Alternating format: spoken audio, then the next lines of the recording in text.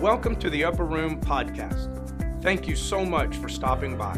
I'm Pastor McLaughlin from Calvary Pentecostal Church in Euless, Texas.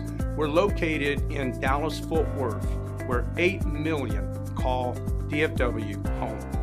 Whether you're tuning in to Sunday or Wednesday's message, we pray that you will find words of encouragement. It is our mission to provide a positive and encouraging voice in the midst of uncertainty. I pray that you will be blessed by today's episode.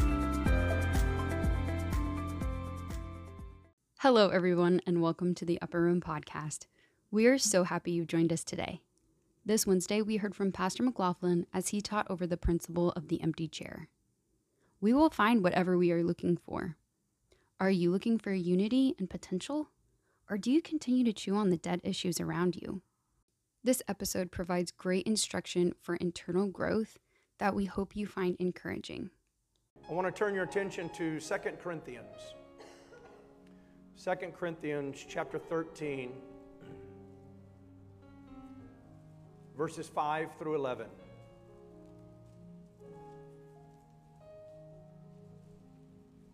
I want you to think deeply.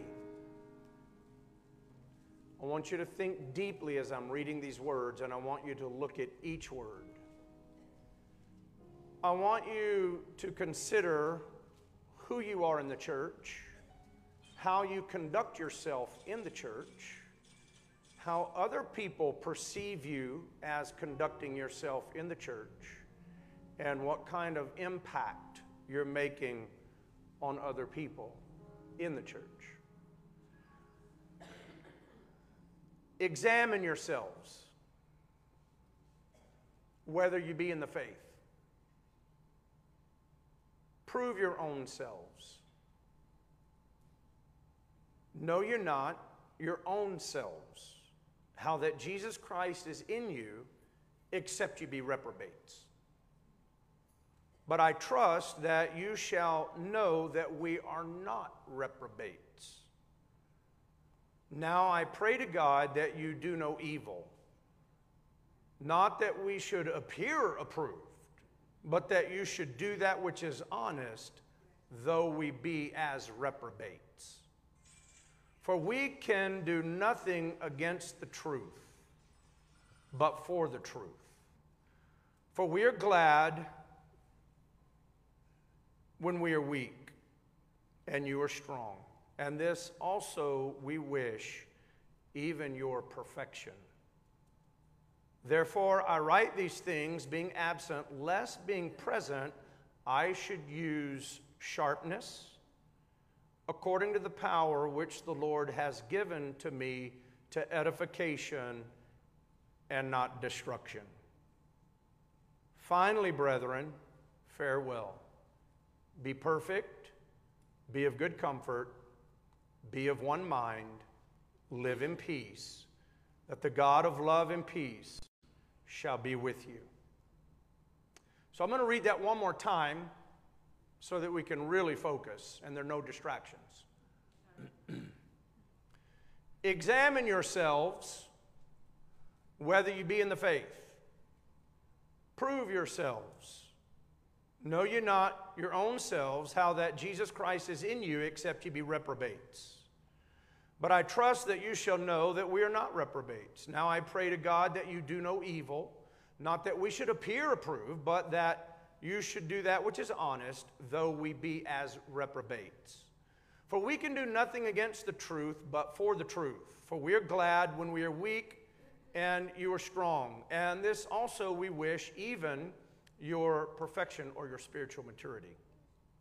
Therefore I write these things, being absent, lest being present I should use sharpness, according to the power which the Lord has given to me to edification, but not to destruction. Finally, brethren, farewell. And then in his farewell salutation, he said, be perfect. Be, whatever you do at the end of the day, be spiritually mature. Be of good comfort.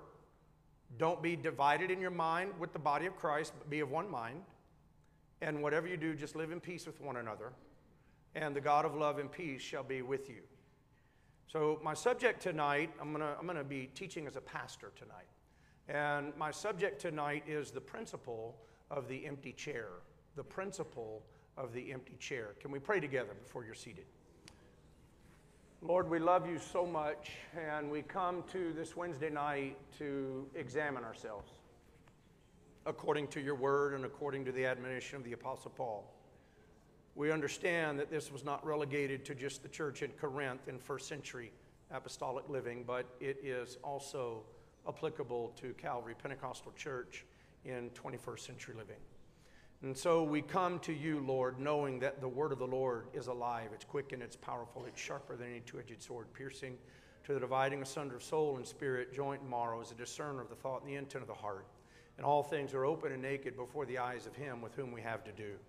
And so, Lord, as an open book and your scrutinizing eye that would look deeply into our soul, our spirit, our thought processes, our behaviors, everything that we are, I pray, God, that we would truly examine ourselves to see if we're even in the faith, and that we would prove ourselves, or that we would demonstrate by virtue of Christian living that we are in the faith. I ask you, God of heaven, to please lead us and direct us today in Jesus' name. And everyone said, in Jesus' name. Amen. Thank you so much for standing. You may be seated. The raven in the flood never returned to the ark because its nature and its appetite were attracted to dead things floating on top of the water. The purpose of Noah releasing the raven was to see if the waters receded and to examine the landscape and if there was hope in the landscape. We learn from the raven that we normally find what we're looking for in our world.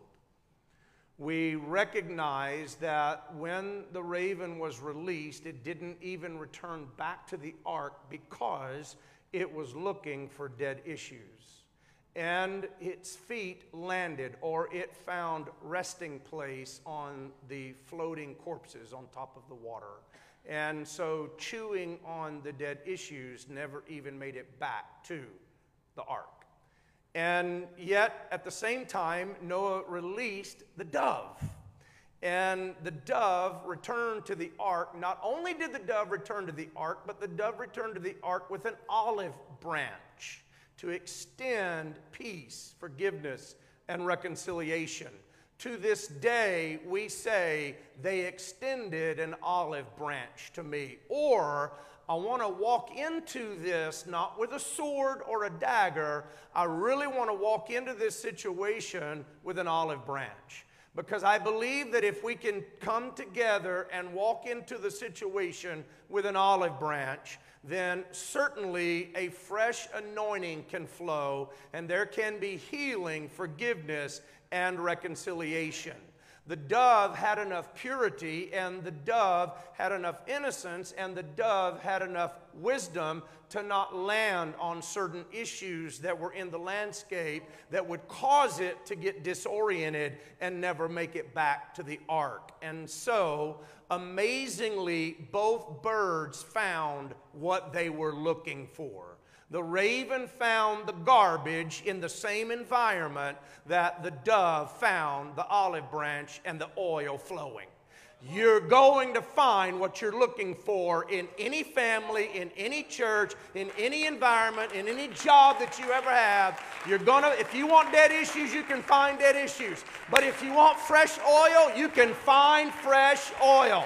And yes, ladies and gentlemen, there are always fleshly things in the church. But don't get your eyes on the fleshly things in the church. Get your eyes on the olive branch. Get your eyes on the fresh oil. And if you find yourself in a situation that looks like people are chewing on dead issues, don't chime in with the dead issues. Find some oil somewhere. Find an olive branch somewhere and bring that olive branch into your family. Bring that olive branch into your home. Bring that olive branch into the church and let fresh oil God has seed in that olive branch and in that olive tree, so that there's a reproduction. Generation after generation after generation can produce and reproduce this olive branch. And certainly that's what every church needs, is an olive branch that's full of potential and full of spirit and full of oil and full of the move of the Spirit and the operation of the Holy Ghost, even in spite of some dead issues that may float along and the carcasses that may float along the water of the landscape. One had an appetite for dead issues, and the more that it consumed the dead issues, the harder it was to make it back to the ark. I've been pastoring for almost 30 years now. Inevitably, when those that have not made it back and for some reason got bitter, for some reason got offended, for some reason just decided not to come back to church, inevitably it was the dead issues and the carcasses of the flesh that they started chewing on. And the more there was the chewing of these things, the harder it was to get back to the ark. We will find whatever we're looking for. One had an appetite for unity. One had an appetite for anointing. One had an appetite for the potential of a new world after the storm. Upon return, the dove brought a message to all who were in the ark. And I'm just kind of going to talk like a dove. Well, I mean, not really talk like a dove, but you know. No, if we're going to do that, we need to get, who was it the other night at the house? It was John Michael, John, and I think even Claire chimed in. You know, they cupped their hands and they're like, woo, woo, woo. That's a pitiful dove right there. But they can make that dove sound, cooing dove sound. You know, so John Michael's over there. I mean, we can have 15 people, 20 people in the house, and we're all having a party, and all of a sudden John Michael drifts off in his own world going, woo, woo, woo, woo, woo. It's like, dude, what are you doing? And then all of a sudden, John Ellis, he pipes in the other night. He's like, woo, woo, woo, woo. So then they start competing. And all of a sudden, I heard this third dove in the living room. I look over, and it's Claire. And she won. Oh, yeah, I mean, you know. So I'm not going to coo, but let me just use my imagination. This dove brought this olive branch back to the ark. It's almost like that dove was saying, I know it can get cramped and claustrophobic in here. I know that when the window is closed, which, by the way, the ark only had one window, and it said when Noah opened the window, so that meant oftentimes the window was closed. Everybody said, that's a bad place to have to try to sleep. I know that when the window is closed, it can get very smelly in here, but it's way better in here than it is out there. With all of the dead issues and the corpses and the smell and everything else, I would rather be in the ark, knowing that I'm saved, than outside of the ark being lost in the storm. Come on, ladies and gentlemen, there's no perfect saint of God. There's no perfect pastor. There's no perfect church leader. There's no perfect church. We all have issues we're having to get through. Get to the house of God and don't isolate yourself because you think somebody's got an issue. Bring your issue to the house of God and let's pray through the issues and have church.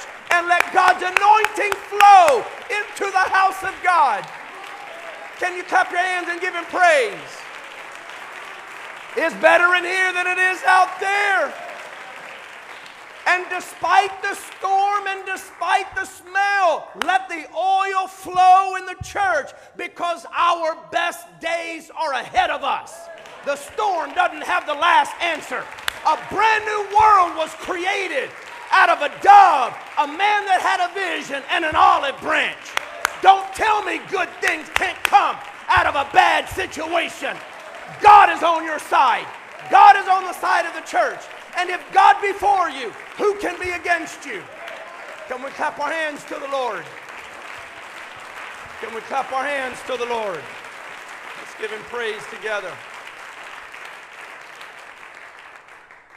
The people in the Corinthian church were much more like the raven and needed instruction in the form of correction and edification. Imagine the job post for just a minute. Imagine you're on, Indeed. Imagine you're on Monster and there's a job post. And the job post says, the title says, need of a pastor, church open. And then you scroll down and you click to find out what the job description is, and you get a little bit of insight into what you might be stepping into if you take this church. Let me read to you what was going on here in the form of raven nature. And this is only an analysis of 1 Corinthians, not even 2 Corinthians. Carnality, division, envy, jealousy, and preacher-leader religion, according to 1 Corinthians chapters 1 through 3. Gross perversion and immorality. So if you're a new pastor and you want to come to the church in Corinth and pastor Corinth, just know that you're going to have, part of the job description is how are you going to handle carnality, division, envy, jealousy, preacher and leader religion. Some are going to say, when you start preaching, some are going to say to you, well, I'm of Paul. Well, I'm of Apollos. Well, I'd rather Paul preach. Well, I'd rather Apollos preach. Well, you know, if you baptize me, I don't want to be baptized by you. The only way that I'll feel good about being baptized is if Apollos baptizes me. And, you know, after you have to deal with that a little bit, there's going to be some gross perversion and some immorality if you go to Corinth. Taking, in fact, so much so that some of them are even taking one another to court. Instead of settling disputes through biblical guidance, according to chapters 5 and 6 of 1 Corinthians. And if that were not enough, there's a lot of confusion going on whether to stay single or married. And the confused views on divorce and remarriage are sure to keep you up all night long. But come on and be the pastor. And by the way, these divorce and remarriage issues and all of the entanglement on all of that, it's really impacting the local church in Corinth. But we would love for you to come and be the pastor. And if that's not enough, man, you know, we've really been after multicultural revival. But, you know, once we got the Jews and Gentiles both inside the church, there were so many cultural differences over food. Over food being offered to idols. And how to unite when there was this confusion and conflict over a piece of meat and how that was offered and prayed over. And then how to protect each other's conscience over things that were not sinful, but they could become sinful if there was an intentional violation of one's conscience by another saint in the church. That's chapters 8 through 10. If that were not enough for this young pastor, major worship disorders were going on in the Corinthian church, and there was confusion on gender roles and gender distinction. And that led to submission issues and headship issues that led to heart issues and then hair issues. And so there were grappling over long uncut hair versus being able to trim the hair versus if you cut it at all, then you need to shave it off. And a lot of guys, you know, it was a cultural faddish thing. And so all the guys wanted to have long hair. And so, but it wasn't really a hair issue. It was a heart issue. Well, you know, I really need to deal with that. But man, it's just having to deal with this Jew and Gentile and that crazy piece of baloney that they're fighting over. Just throw them a can of Spam and tell them it's going to be okay. No, it's not, because I want my Spam fried, and when it fries, the ends of it curl up. Well, then just take a cast iron skillet and put it on top of that Spam and just level it out. I don't know what to do about the Spam and the bologna. That's raven talk. That's finding something to chew on.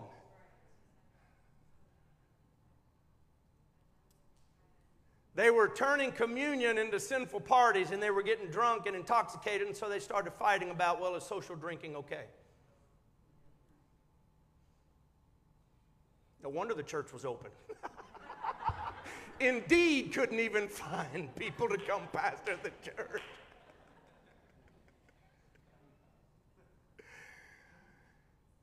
There were major abuses of spiritual gifts going on. And there was a strong overemphasis on gifts while there was an underemphasis on unconditional love. 1 Corinthians chapter 11 through 13. Then there was doctrinal confusion and theological error regarding the resurrection of the physical body and what the physical body would be like in eternity, according to 1 Corinthians chapter 15. Finally, last but certainly not least, failure to support the church with tithes and offerings and not consistently giving on a scheduled basis. 1 Corinthians chapter 16. That's just 1 Corinthians. I won't even touch 2 Corinthians. We read from 2 Corinthians chapter 13. That was just 1 Corinthians, dealing with those things on a daily basis. No wonder Paul says in 2 Corinthians 13, examine yourselves. Is the fight over bologna and Spam really worth it?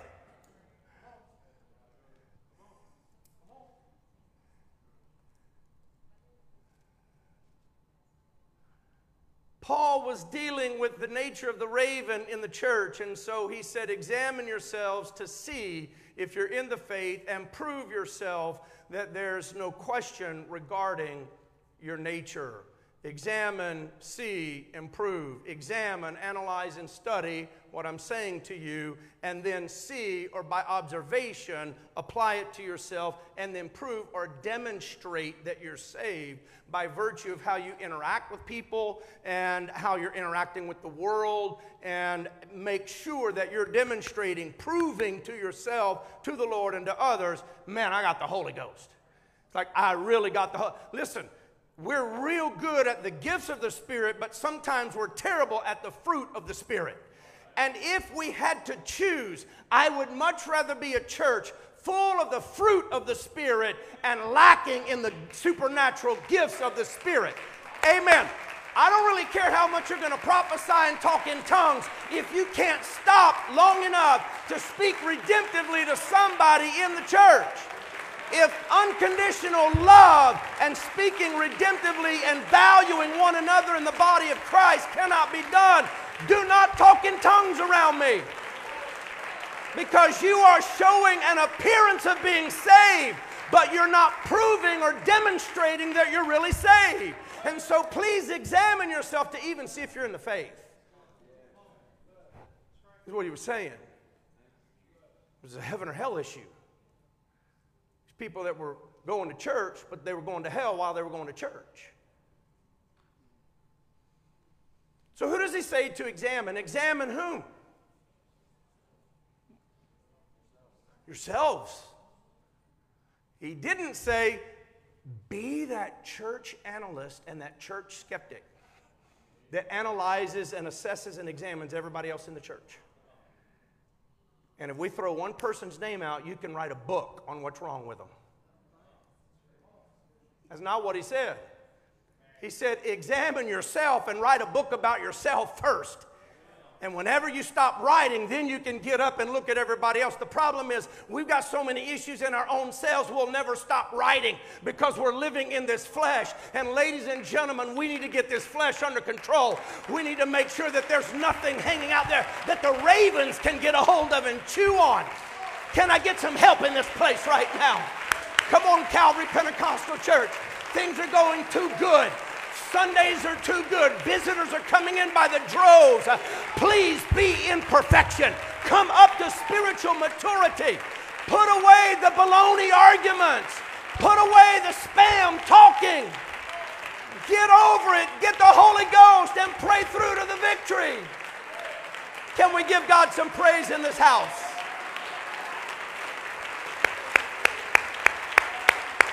God, we give you praise right now. You're not going to go to heaven if you can't get along with your brother and sister in this church. If you walk by them and you have to look the other way because you have aught in your heart and you're bitter, you are on your way to hell. You're lost.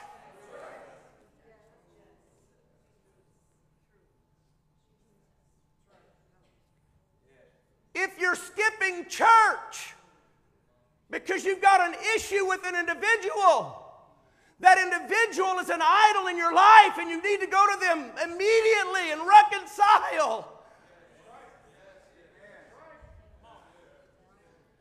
Because the longer you stay away, and if anybody's listening online, please listen to your pastor right now. The longer you stay away, and the more you stay away and chew on dead issues, the harder it's going to be for you to get back to the ark. Better to stay in the ark even though you're dealing with some issues that are driving you crazy. It won't always be that way. God will work it out. And if you'll let God change you, He might change the whole situation. Or He'll change your attitude and your perspective in the situation.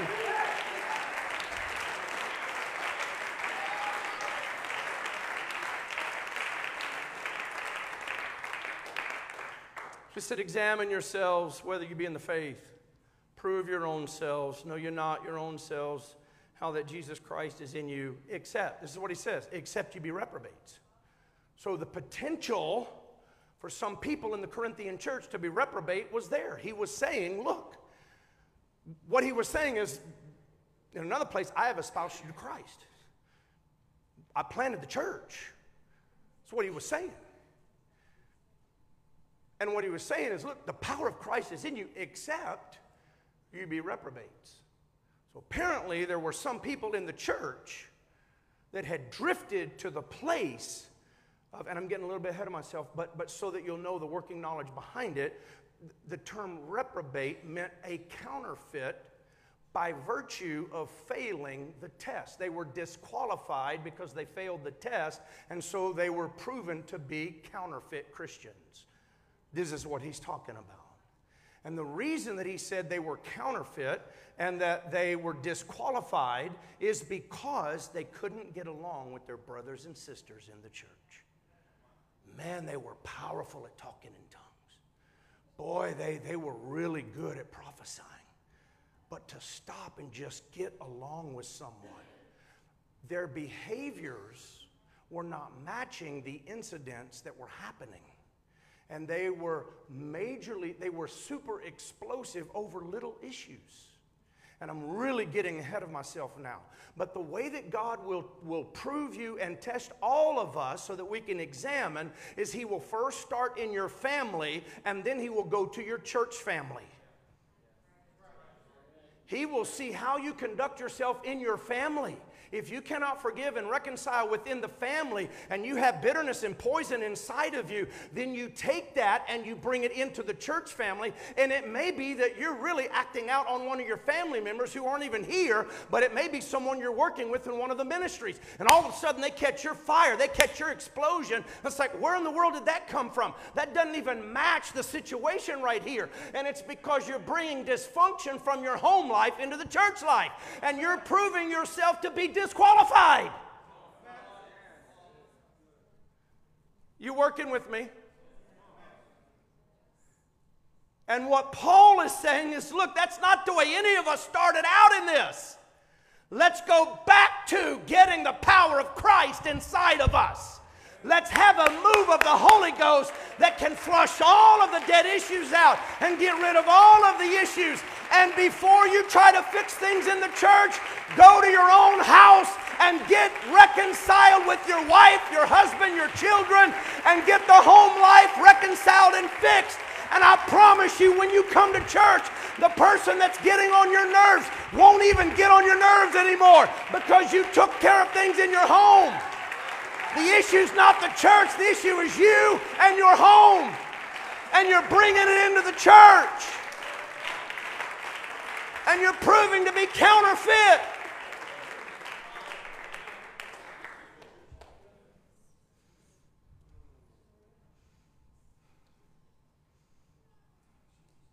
I know I'm pastoring hard right now. I recognize that.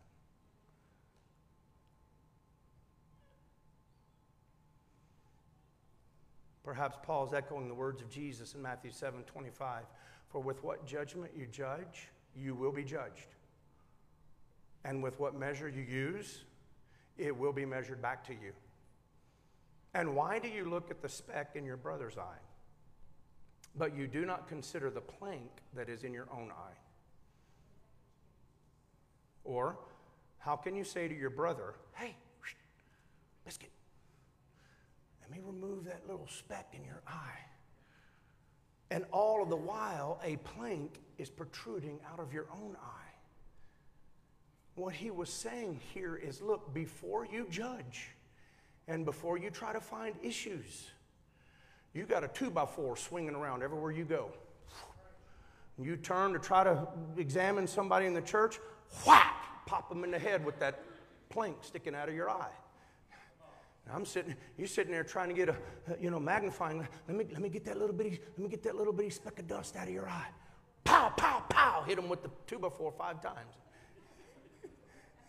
That's what Jesus is saying. He said, be careful. Be careful, because if you measure that way, it's coming back to you. Some of us need to examine ourselves and say, am I going through a trial in my life right now? Are a lot of people attacking me right now? Could it be if a lot of people are attacking you right now because you've attacked a lot of people in your life and you've tried to pull the dust out of their eye, but you got a plank in your own eye? And so all of a sudden, man, you're under severe attack. You go through a severe attack at work. You go through severe attack in the family. You go through severe attack in the church. And all of a sudden you think, well, my God, man, my job's wrong. My family's wrong. The church is wrong. Wait a minute, time out. If everything is that wrong, it might not be all those are wrong. Examine yourself. Examine yourself.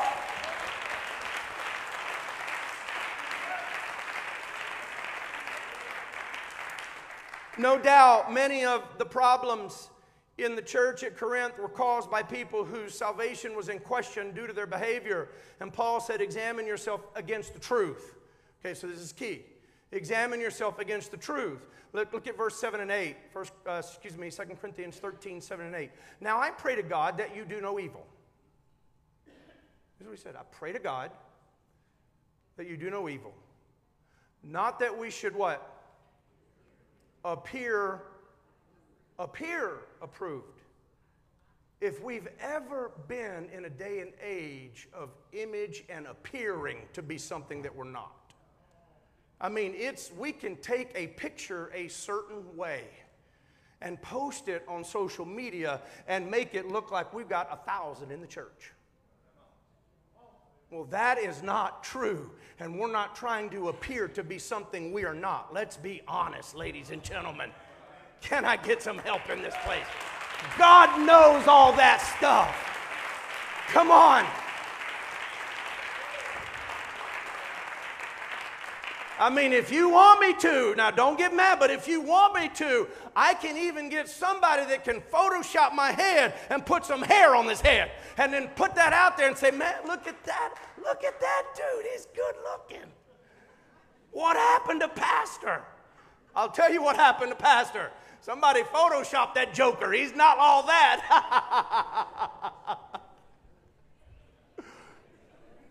He's like, no, he's just at home eating a Spam sandwich.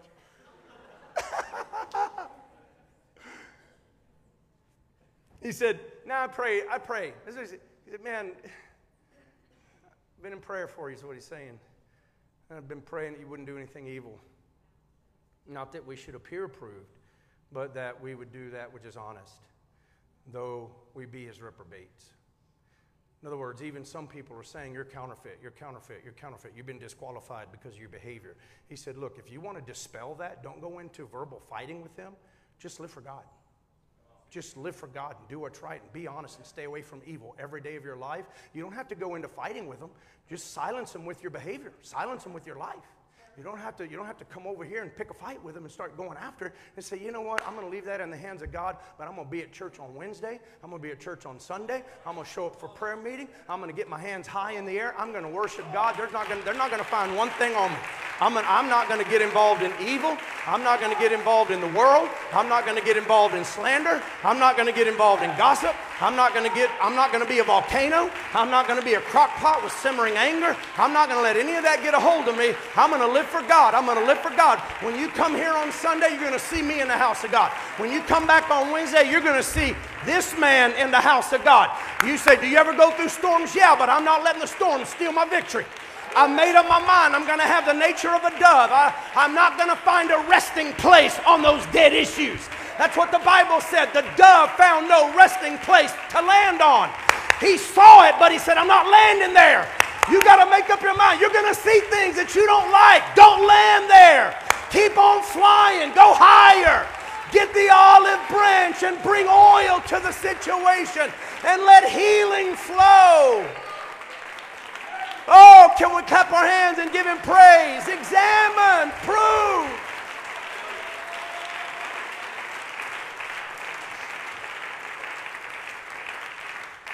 He said, for we can do nothing against the truth, but for the truth. There were people in the Corinthian church that were into appearance more than they were honest in integrity. And they were covering up evil by putting on a good show. So then we must ask the question, well, what was the show? If they were able to fake everybody out, if they were in the church putting on a good show and they were an appearance of doing what was right, but there was evil behind it, what was the show that deceived everybody? They were great at speaking in tongues, but they were terrible in speaking in love and redemptive communication that valued and honored the family of God. Everybody saw their demonstration and show publicly in worship, and they're speaking in tongues and they're shouting and man, everybody's going, they must live in the third heaven and eat angels' food. There was the appearance, but behind closed doors, they couldn't even speak a word out of their mouth that would provide value to another person. See, it's how you speak and what you feed on and chew on in private, it grows and won't stay private. You'll demonstrate that publicly. And you'll get the reputation of always having a problem with somebody else. And everybody will know. And oftentimes people will try to get super spiritual and be used in the gifts and a lot of talking in tongues to hide behind. And so they'll put on a public show, an appearance to be something that they're really not. And Paul said, hey, do something for me. It's when you go home and you pray, examine yourself. Take a deep look on the inside. Because if you're into playing the game, trying to put on a big show, you're only deceiving yourself. You're not fooling anybody but yourself. And you'll chew so much on dead issues that it'll be hard for you to come back to church because you've taken up issue with just about everything in the church. It's church life. It's church life. They were the poster church for the gifts of the Spirit, but they severely lacked forgiveness and reconciliation. And this is where God will use your home first and the church second to prove you. 2 Corinthians chapter 2, let's look at verse 9 through 11. For to this end also did I write, that I might know the proof of you. There's that word again. That I might know the proof of you, whether you be obedient in what? In all things. Well, what was the all things? So here's the all things. In 1 Corinthians chapter 5, we learn about the issue of fornication in the church. And we learn it was a very perverted, very gross thing. And so, but you read the Bible, and if you read the Bible on a daily basis, you're going to run across passages and you're going to go, what in the world? That was sick. How could somebody in a church do something like that? Well, there was a man who was committing fornication with his mother-in-law. This is what was going on in the Corinthian church. It was a perverted, sick thing. And so what does Paul do? Man, the church, all the church knows. Now, whether they dealt with it public or not, who knows? But all the church knew the immorality that was going on. Okay, it's just church life. People know. You go to a church, your family, you know. And so everybody's looking at the pastor. Everybody's looking at Paul, saying, Paul, what do we do here? He said, okay, here's what we're going to do. This guy's unrepentant. And so what we're going to do, now we would freak out if we pastored like Paul pastored. If Paul had to write a letter to America right now, it wouldn't be pretty.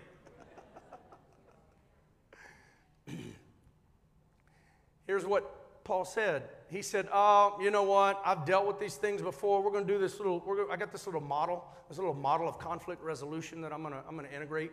Learned it when I was going through my education. And yeah, it's really good in this cool little textbook that I had to read. And it's a really cool little deal here.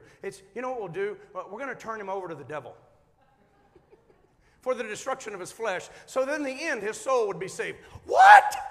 You're going to do what?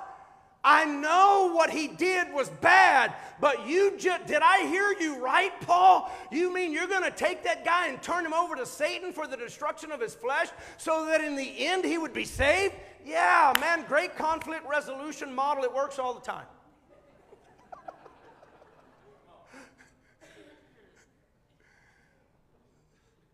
Was Paul this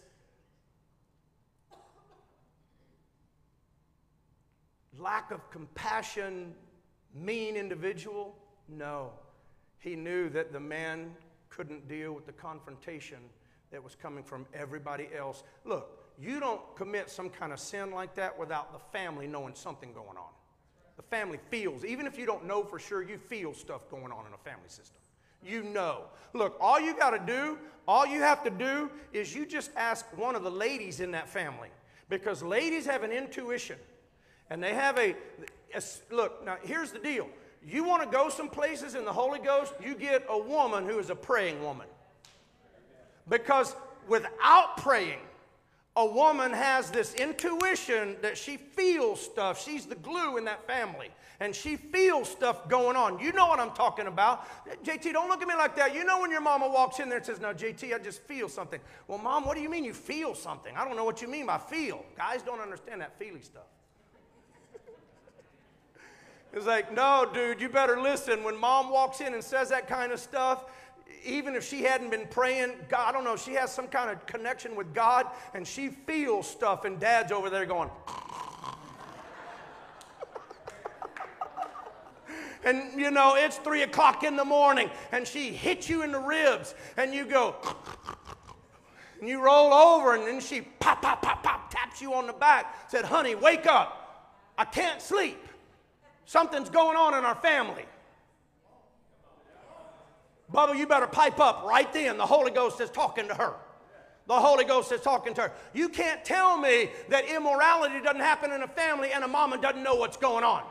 That mama is in tune. And if she's praying in the Holy Ghost, she's going to chase that devil out of there. I promise you there's going to be some spiritual warfare in that mom. Come on, moms. Mama's day is coming. But just a precursor to Mother's Day. Thank you, moms, for being in tune. Thank you, moms, for being connected. Even when husband says, babe, I think you lost it. Even when the kids are saying, I don't think you're right. Mama says, I don't care what any of you think. I know what's going on inside of me right now. And I know that this is from God. We need to thank God for godly moms who are in tune. Listen.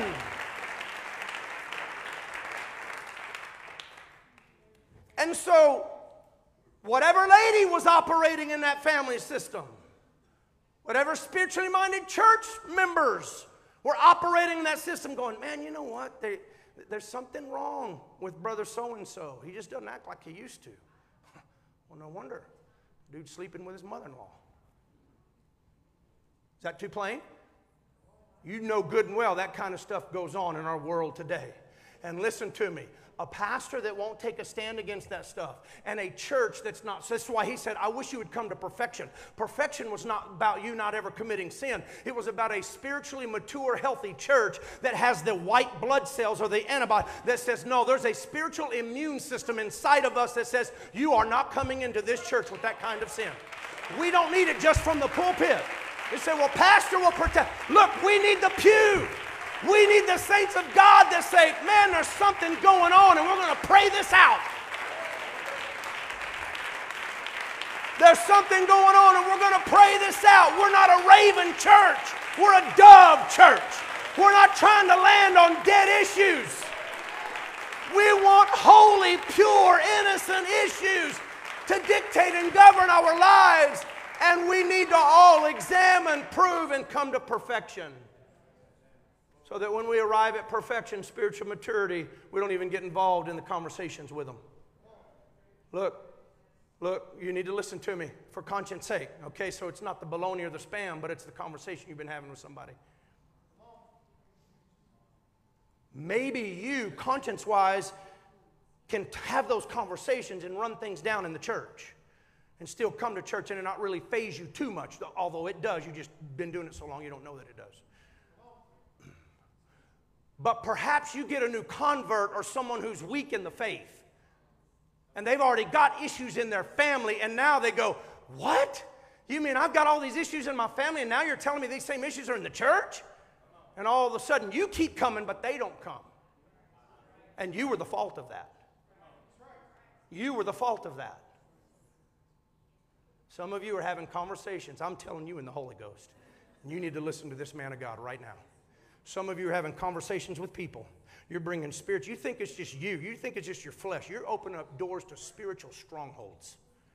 And while you feel good after you have your distorted therapy and letting out on everybody, they're starting to grow bitter.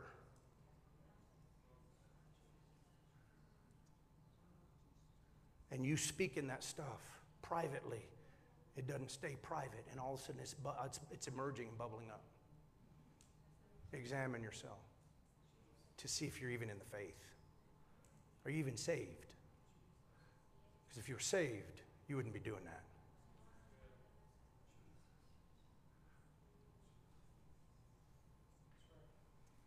You're working with me. Working with me.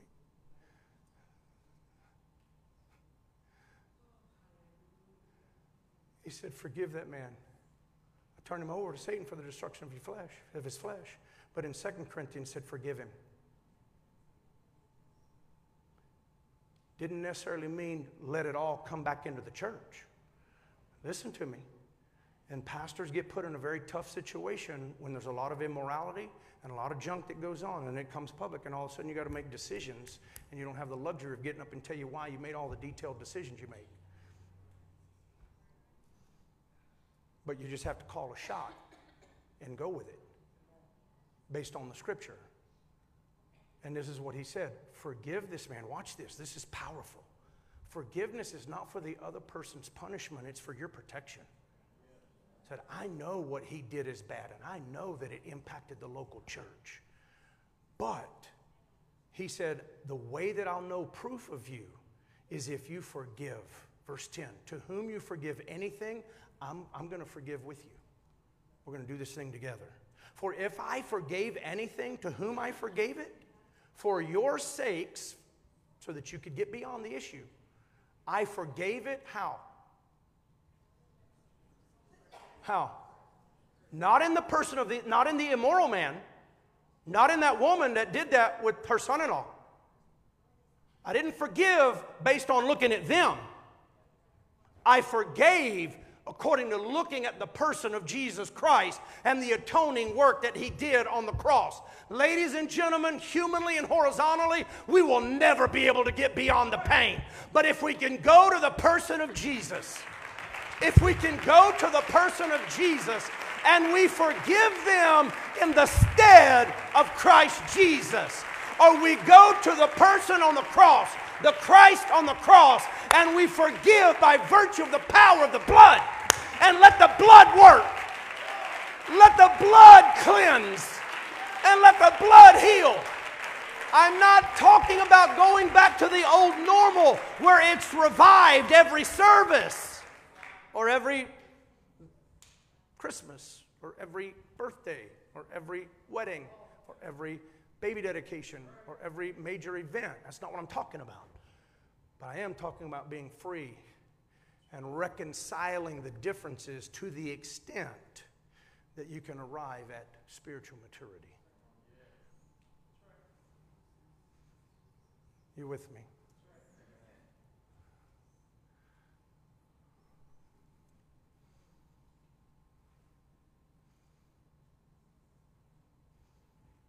So here's the kicker.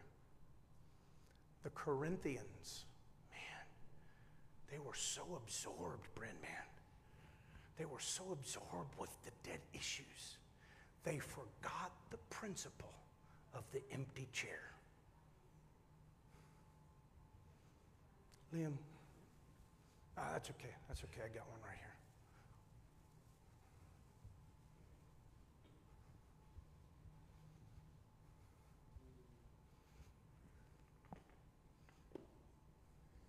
It's the principle of the empty chair.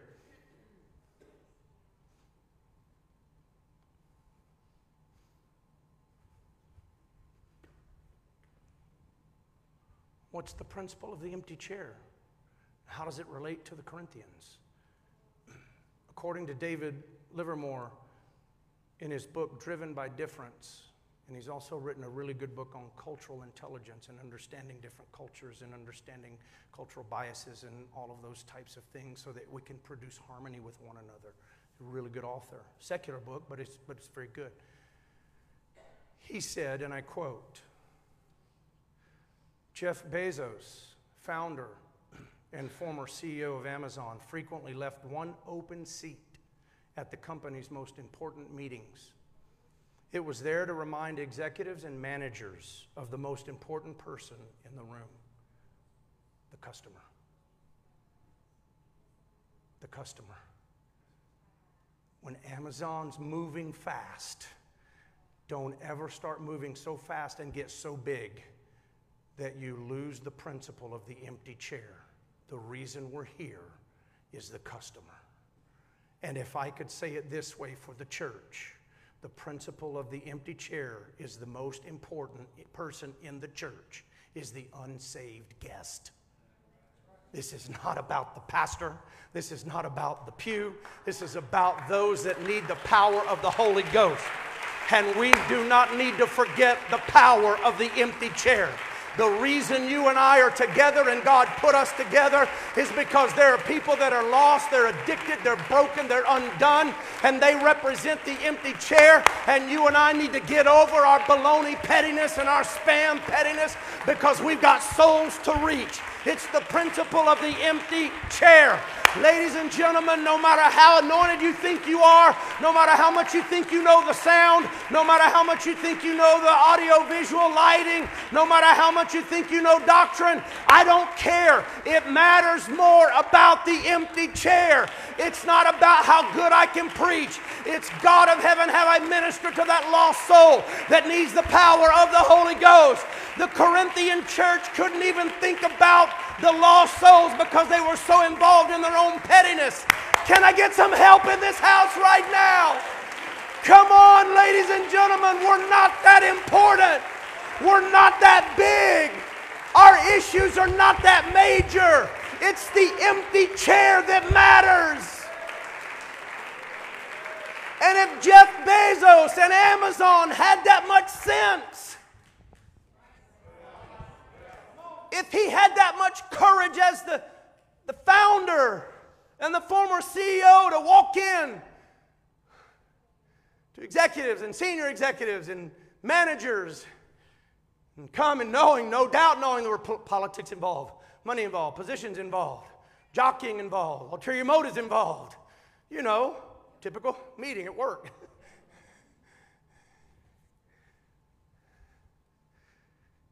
And they all come in and they wonder, what in the world is that empty chair doing? And that founder never lost sight of why he even started Amazon.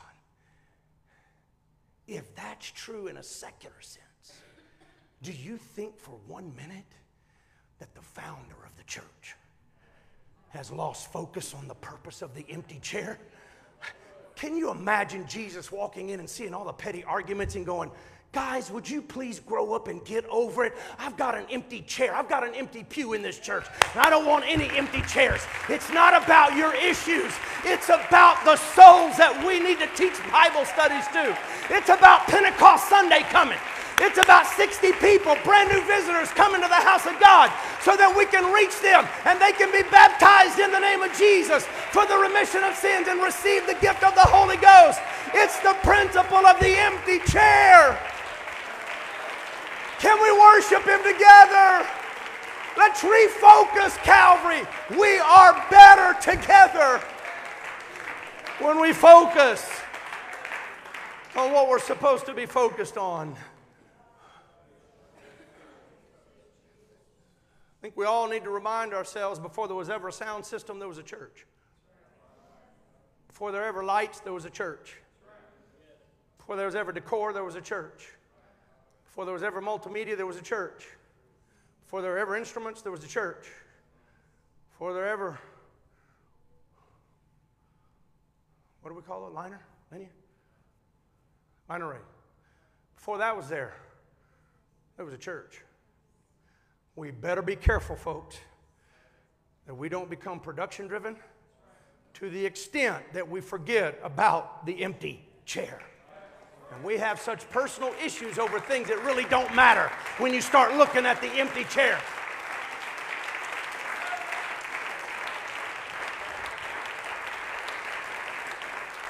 Well, so I'm getting a little bit ahead of myself. But what that means is, as after I've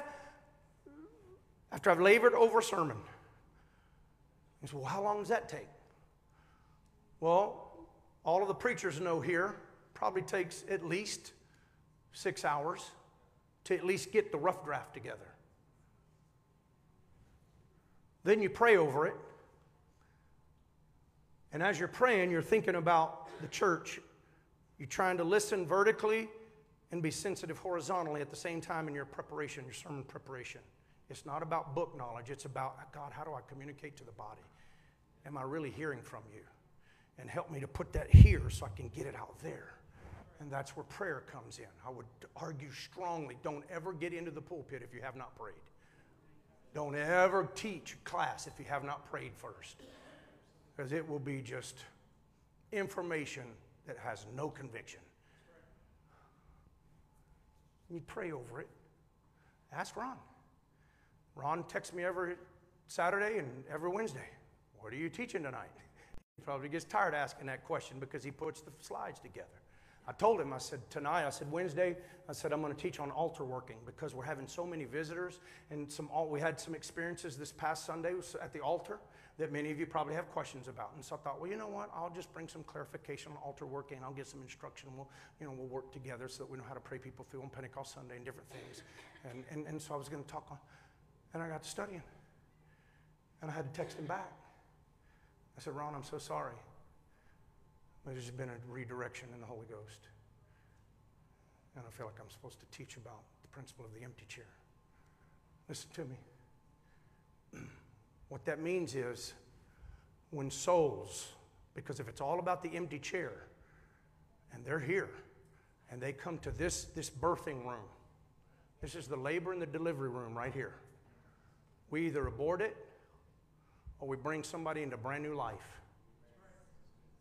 If I'm trying to pray with someone and talk to them in working through repentance and explaining what they're feeling when they're shaking like this, and it's the power of the Holy Ghost, and it's okay not to be afraid of that because that could scare them and they can shut down before they get the Holy Ghost and speak in tongues. And so there's got to be this open communication. If this thing is thumping so loud and that thing is blaring so loud that I have to holler and I have to get in their ear and I feel like I'm offending them because it's way too loud, I cannot even bring the person in the empty chair in through the delivery room. So if I have to go back to the sound room and say to you, turn it down, that means turn it down. You working with me? Not because I'm trying to harp on something, but because I'm focused on the empty chair. And I didn't do all the sermon preparation and all the praying and everything else because somebody's got a personal preference on how loud they want it. I'm being a pastor now. You're going to work with me. So that now I abort my whole study preparation time because I can't even communicate to them at the altar. You with me? Look, I know that old saying, if it's too loud, you're too old. You remember when we were in our 20s? Dude, man, if it's too loud, you're too old. Well, I get all that. I like cutting edge, first class, without compromise stuff in the church. I think we need to be at our best. I think it needs to sound the greatest. I think everything should be cutting edge, sharp. I think we need to constantly be evaluating and saying, how can we make improvements? Let's make some improvements. Let's do something different, as long as we're not compromising. But when it impedes the principle of the empty chair, don't get bent out of shape when we have to correct that and isolate.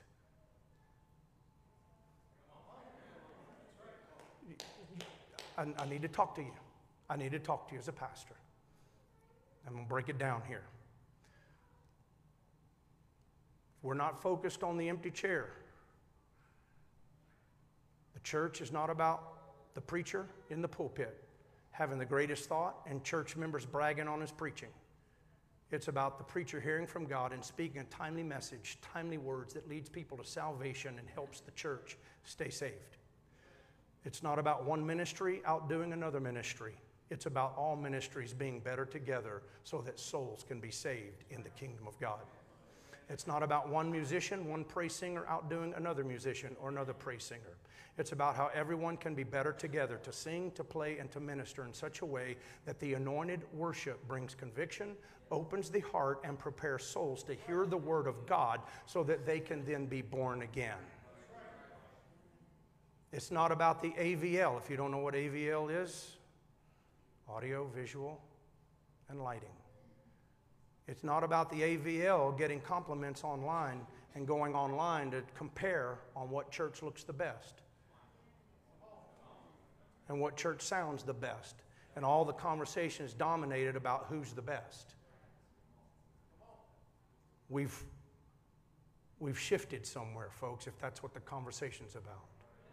It's how many people got saved, how many people got the Holy Ghost, how many people were baptized. I want it to look good online. We've invested more money sounding better. Look, here's something that we all need to learn. AVL ministry, there's a bottomless pit there. You can spend all the money, and all of a sudden, by the time you wrote the check, something brand new came out, and you got to go write another check. At some point, you just got to say, man, it's pretty nice around here.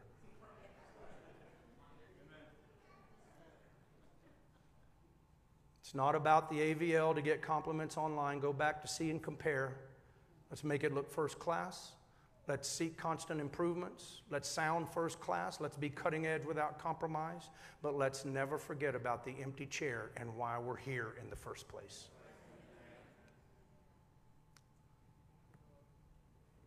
So I'm going to close with this.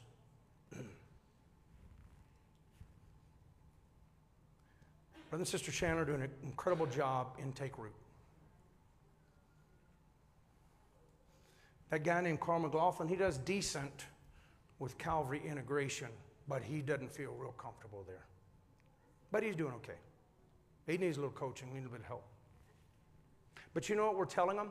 You know what we're telling him, Brother Steve? You know what Take Root's telling him? Be here every Wednesday and be here every Sunday so you can stay saved. You know what Calvary integration tells people the church culture of Calvary is? If you want to be used in leadership, be here Wednesday, be here Sunday. If you have young people, don't let extracurricular activities get in the way of Friday night youth services. It's just, so here's what you need to know. There are people that have been involved in certain roles that only come to church when they're involved. And they're not coming when they're not involved.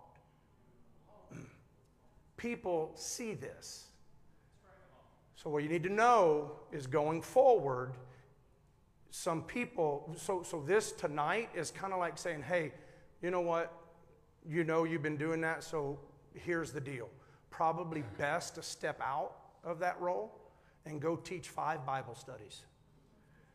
And the reason for the 5 Bible studies is because we can get so nitpicky about things that if it's not done our way, hit the highway. And we've lost sight of the empty chair. And you go teach 5 Bible studies and you see how messed up this world is and how broken they are and how confused they are, and how addicted they are, and how in pain they are, and how many mental disorders are out there, and mental health issues, and they're suicidal. And all of a sudden, all of our things that seem so important are not so important. And we say, you know what? I need to go back to the principle of the empty chair. I need to go teach a Bible study. If you get disgruntled and you get upset, don't isolate and backslide. Go teach 5 Bible studies. Get acquainted with lost souls and say, thank God for Calvary and thank God for the church. You'll appreciate every church preaching the truth if you just go out and reach souls and reach the lost, and you'll get beyond your own issues. You need to examine yourself.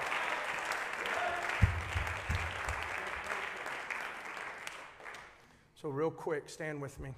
If you have that slide, I'll just share this with you real quick.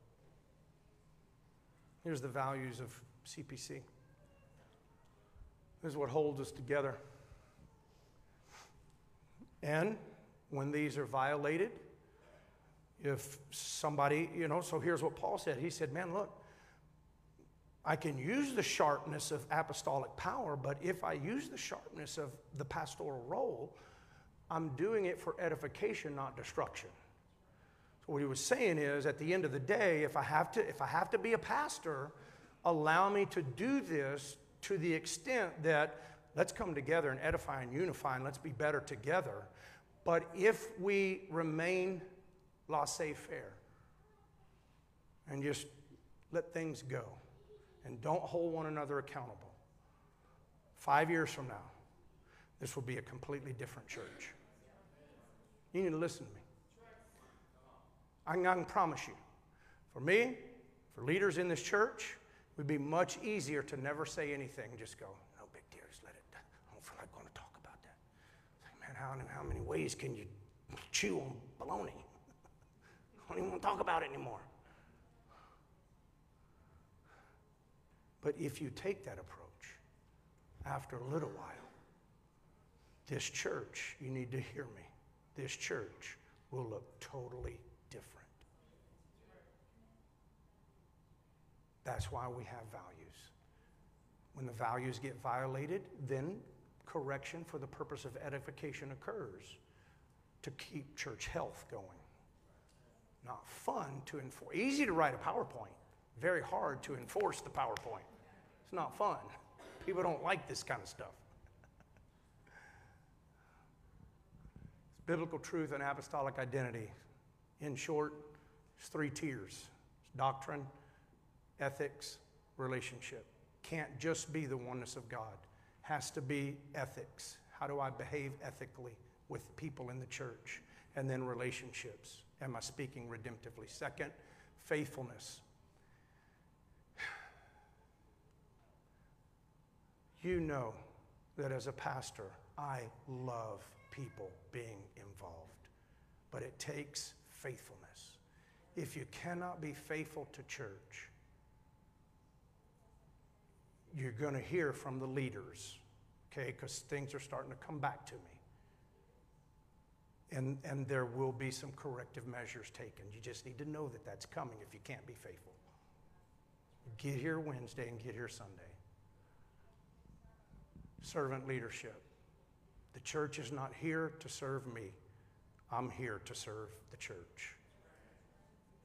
It's being swallowed up by the will of God so that I can serve the body of Christ, so that the church is edified and holiness is exalted. Redemptive communication. This is what I mean by 360-degree communication. Everyone communicates well to the pastor. It's communicating up. Some people do okay laterally. Many people do terrible if they think they're talking to somebody that's below them. And by the way, nobody's below us. No title, no position, nobody is below us. So if that's even in your mind, you're already starting off wrong. Oh, Pastor, absolutely. What are you talking about? Get over there and do that right now.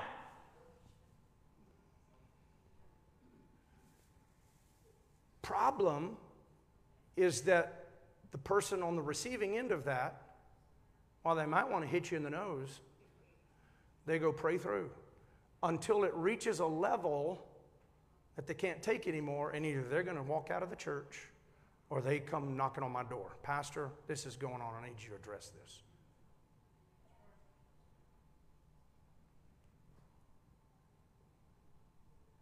What that means is we communicate in a very healthy way to those that we may feel like can never do one thing for us. That's a lie. That's worldly thinking, but you know what I'm saying. Excellence. You show up for rehearsal. You show up for prayer. When we have prayer, are we praying or are we talking? Because remember, if we're teaching take root, come early for prayer, and they do that in take root. Like they're already demonstrating that in take root. They're asking the take root members to come in and pray early. They're already modeling this. And then all of a sudden, the empty chair, the guest comes in and looks around and observes the church and says, oh, wait a minute, the Chandler's taught me this. Well, what's his church doing? This is what we're talking about, excellence. You with me? Leadership development. And you see the rest. Unity, creativity, adaptability, and love. These are the values. So you already have looked around to see who's here and who's not here tonight.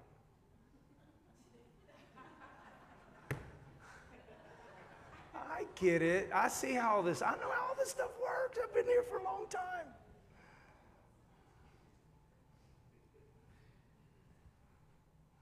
What'd I do with that, Noah? Oh.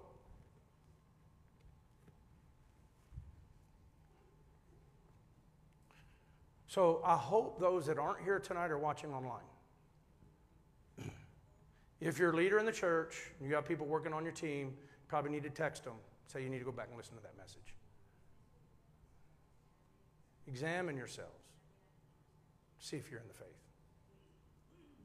Prove yourself. Don't be into showing an appearance. Avoid evil. Be honest. Be full of integrity. Work in harmony.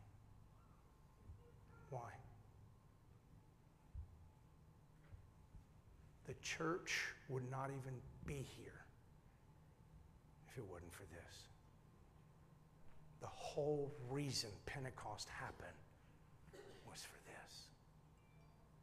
The whole reason you and I are here is because the most important person in the church is the unsaved guest. Can we pray together right now? Thank you so much for listening. In unity and love, we are better together. If you would like to stay connected with the church, podcast, and upcoming events, you can visit us at calvaryulis.org or on social media